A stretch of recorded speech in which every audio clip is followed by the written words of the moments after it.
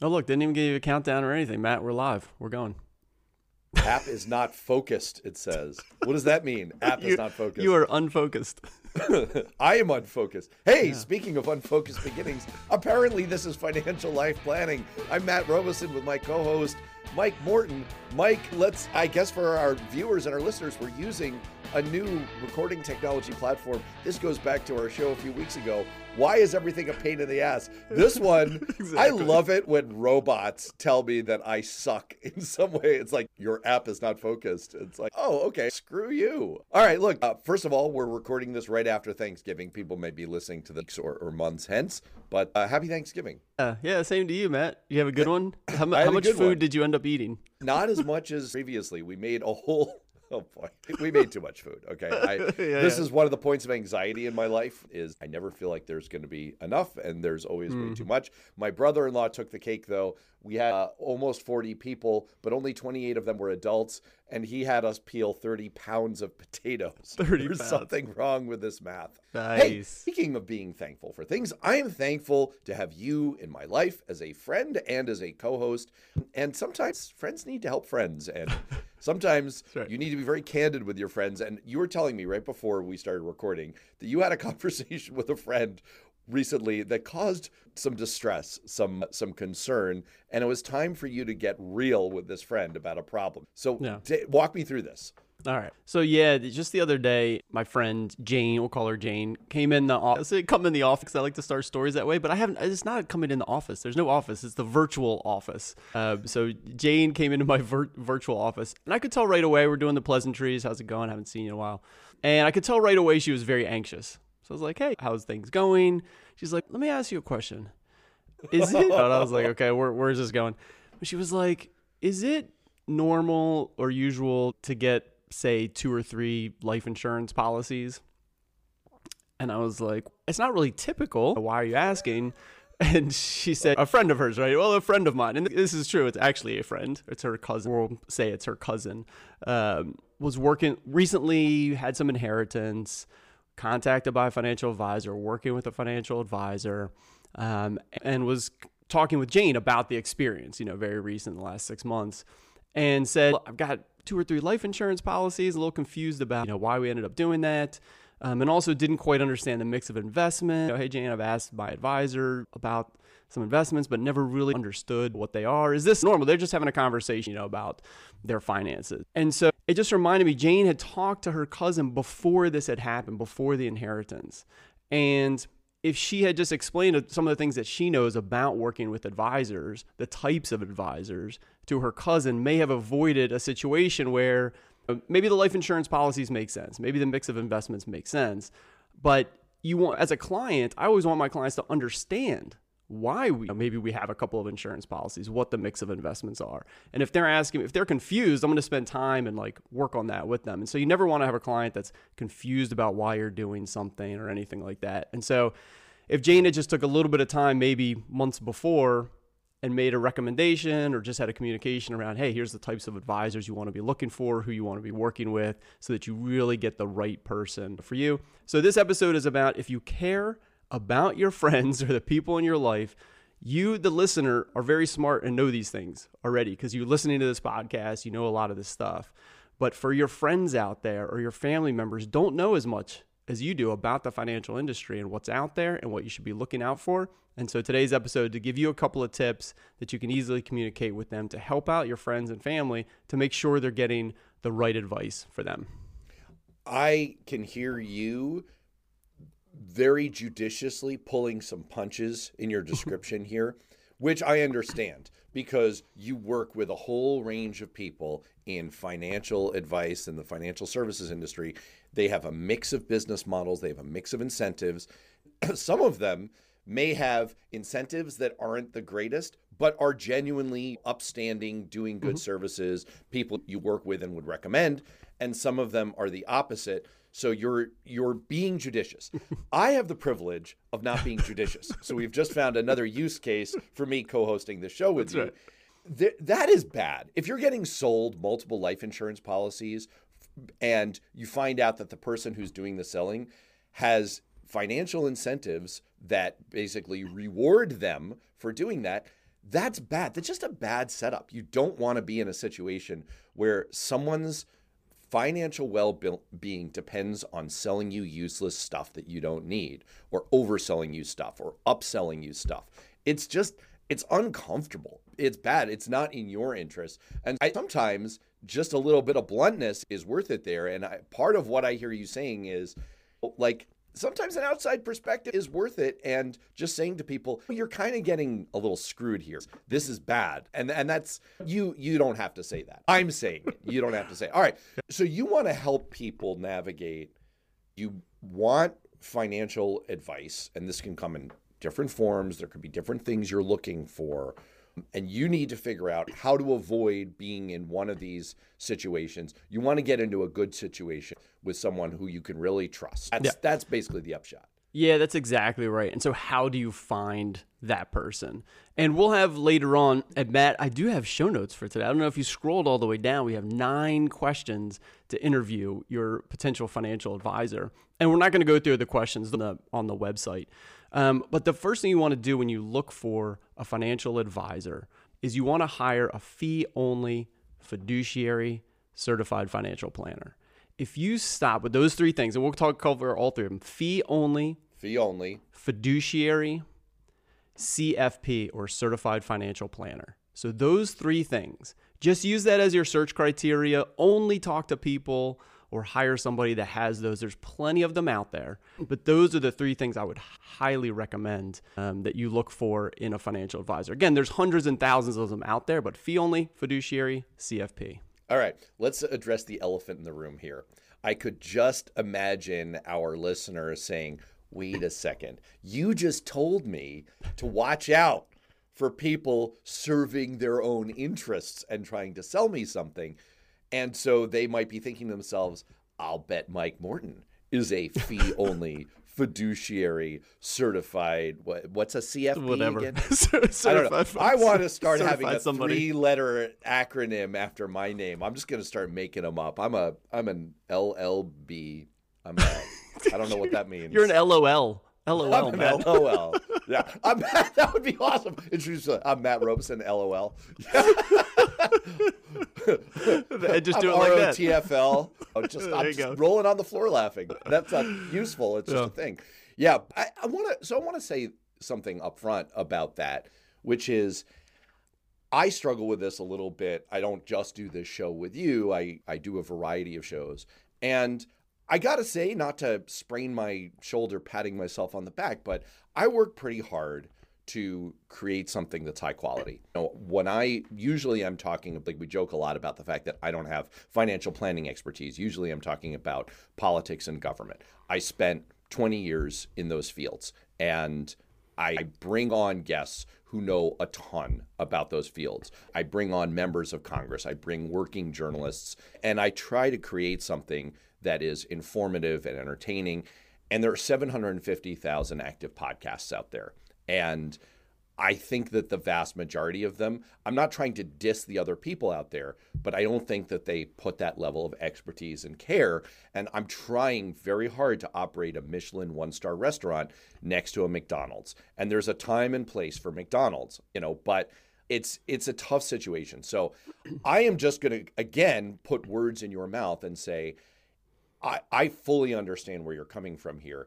You're giving people a nudge to go toward a higher quality level of advice that they can really trust, because you know that someone has incentives that are aligned with your best interests. This is the way you approach your work. This is the way you believe things should be done.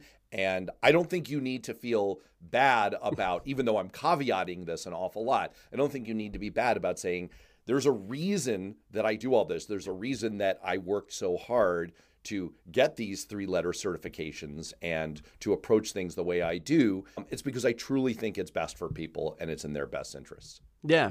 Thanks, Matt. It's really important. I appreciate that those caveats and the way that you do things and setting it up, and your comments. So thank you for that. It's just important. And the reason I highlighted these 3 that we'll go over, fee-only, fiduciary, CFP, is because there's hundreds and thousands of planners and advisors out there that have that. So you can find somebody that's going to work for you, but you already know that you're eliminating sort of 90% of the people that might not have the incentives fully aligned with you. Now, there are good people throughout the industry. You already said that. They're all great people. It's just you want them to be fully aligned with what you are looking for. So there is a stat that this was a few years ago, but 83% of advisors are fee-based and not fee-only. All right, so that only leaves 15, 17% that are fee-only. And when you're talking about fee-based, that's life insurance and commissions. We're going to talk about it here right now.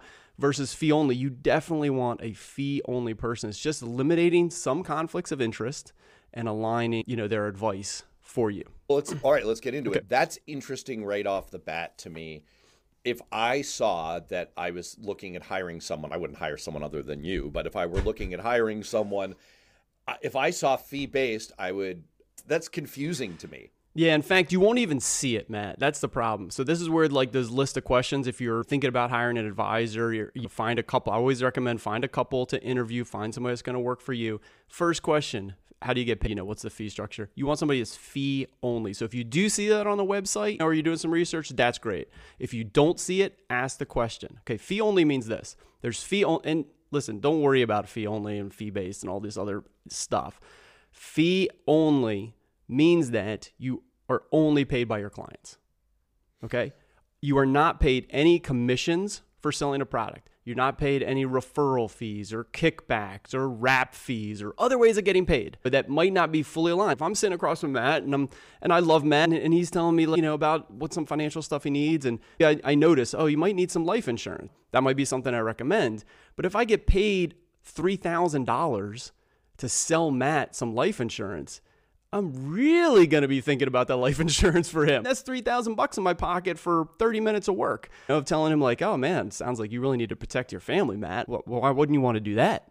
Right. No, absolutely. And so it's, the commissions are on these products, either investments or insurances. It's not that you don't need them. You do need them, but work with somebody when you're talking about financial planning, financial advice, fee only. Only getting paid by your client. No incentives for any kind of specific investment recommendations, specific insurance recommendations, or anything like that. Yeah, this is a well-studied problem in economics. It's called the principal agent problem, and it sounds really antiseptic when you say it as, well, your incentives may not be aligned with your client's incentives. But what it really means is your financial well-being, you as the financial advisor, if it depends on selling stuff to your clients, then, you're going to end up doing it. It's the old ride with the devil long enough, pretty soon he's going to take the wheel, and even good people are going to bow to those incentives. A question for you about this. So you were saying interview a few people, right? Yeah. And you want to establish upfront fee only. It sounds like your recommendation, though, about fee only is a really strong one, is a real only do this.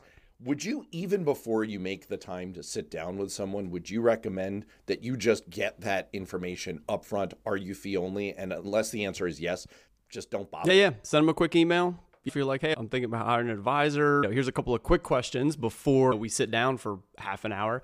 Yeah, definitely. I would do all three. Are you a fee only, fiduciary, CFP? I mean, the CFP should be easy because it'll be after they're, usually people like to shout about that. So that one should be pretty easy. The other two are a little bit trickier to understand. So just send them an email and just ask those questions. Yeah, absolutely.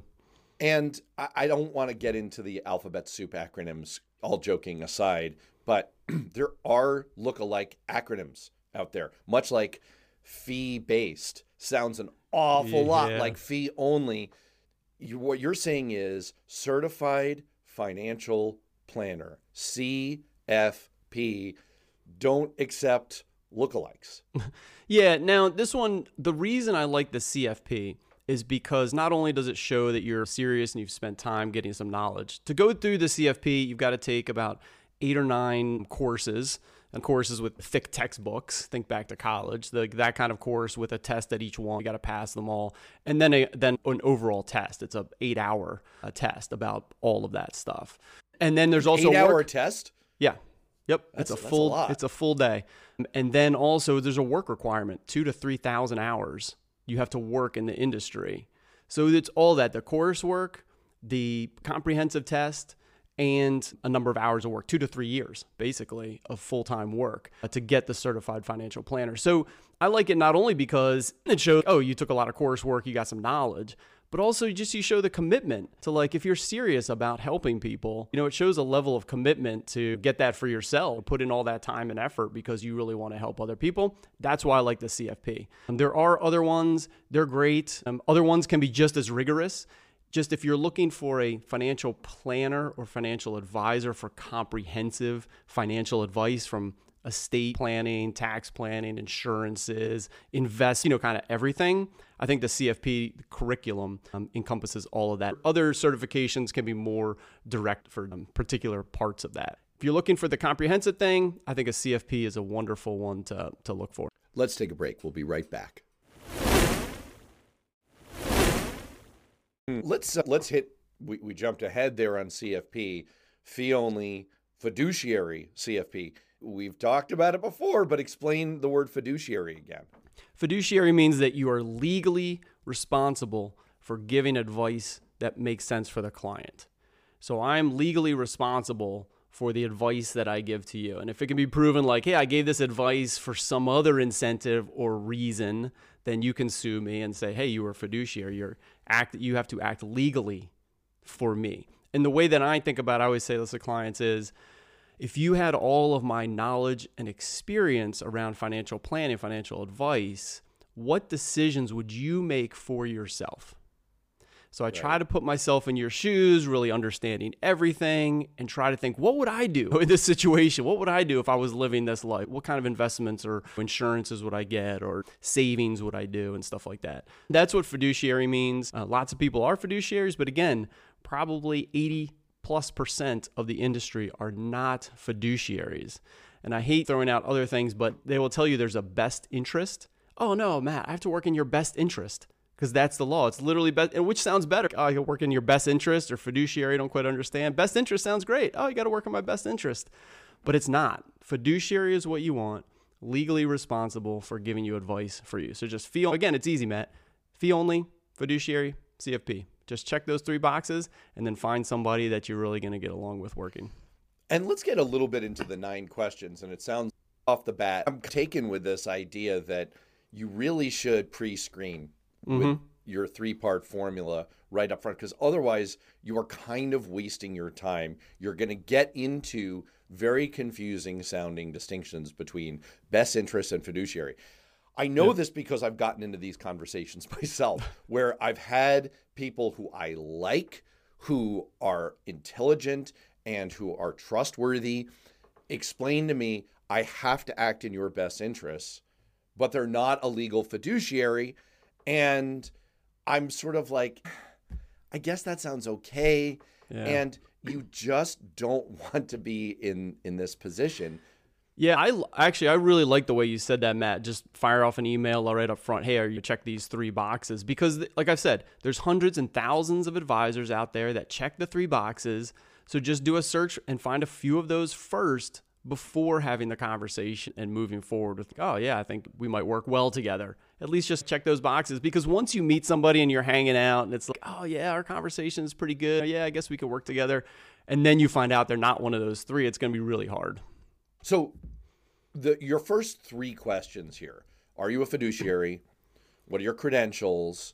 And fees, how are you paid? Yep. We've already covered that. What's in the rest of the 9? Yeah, so we're going to put the 9 up on the webpage and in the show notes. You can see those. And I'm going to answer them up on my website. I will have the questions and my answers to the questions, because I love going through here and answering these. So I'm not going to go through all 9. You can check them out. But one I'll pull out is the investment philosophy. So I think it's a really good question to ask a potential advisor. What is your investment philosophy? How do you choose investments? How do you think about investments? What, if we were working together, what kind of investments would you potentially have me choose? And I think that's really good, because my answer is, from listening to the show, low cost index funds, massively diversified, set and forget and rebalance portfolio. That could align with you. Okay. If you think, oh yeah, that's a great answer. That's what I like. I believe in that academic research. I've read some article. That's great. Then you're really aligned. So that makes it a great question. But you might be a stock picker. You might love to pick different stocks and get in and out, and that's really interesting. You read the news on different companies, and you want an advisor that's going to help you sort through that. That's great too if that's something you are interested in. So find an advisor that's going to work with you on individual companies, or I love the tech sector, or whatever it is. And so I think the investment philosophy is a really great question to ask advisors to make sure you're going to be aligned, because many of your conversations are going to be about investments. So make sure you're aligned with how you think about investing. Looking down this list, that's fine. We don't have to get into all of the pieces. I think it's kind of interesting. I've done a change in my own approach in talking to people that I'm basically hiring. I used to be bashful, maybe, about talking about money. I think people frequently are. I think it just feels like a delicate gauche, as it were, thing to bring up with someone. What do you charge? How much will this cost? And the longer I've gone, the more I've begun to feel like that's actually bad. That's backwards. And it's insidiously bad because it gets your relationship off on the wrong foot and an uncomfortable foot. It actually makes things worse. It's a little bit like I went to grad school at Harvard. And I knew a lot of people who would be at great pains to try not to sound like a jerk by saying, I go to Harvard. And so they would go through this 5-step tap dance and be like, yeah, I'm in grad school in Cambridge, Massachusetts, at a school that you may have heard of. I don't want to say what it is. It's like, you sound like an ass, basically. And so I'm just into coming out and saying to people, how much does this cost? And I think if you're going to get into a relationship with a financial advisor who, is going to be doing a deep, thorough dive into some important details in your life, just blow right through that. What does this cost? When is it going to cost me? Why do you charge this amount? Why do you charge more or less than your competitors? Get into it. Oh, and just rip your top off. Run around a little. Let's take a break. We'll be right back. Nice. I totally agree, especially in this context. But, every time you're hiring somebody, you should feel, it feels uncomfortable to ask the question, but ask the question. And what you want is a response from somebody that's like very clear. Oh, here's what I charge. Boom.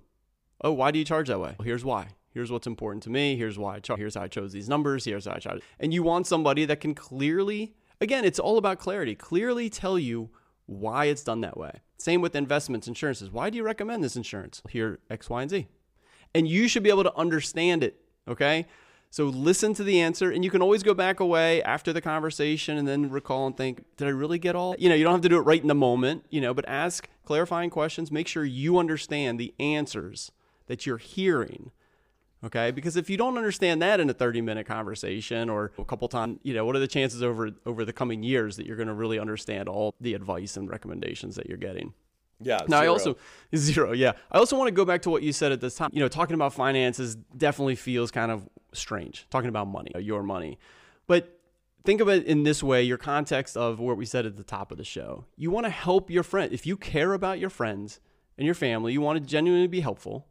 Okay. If the conversation is coming up around something about finances or something about money, and you're talking about the markets or the economy or whatever it is, and they're like, man, I think I could use some help or something, just mention those 3 words. Hey, you know what? Just make sure you're looking for a fee-only fiduciary CFP.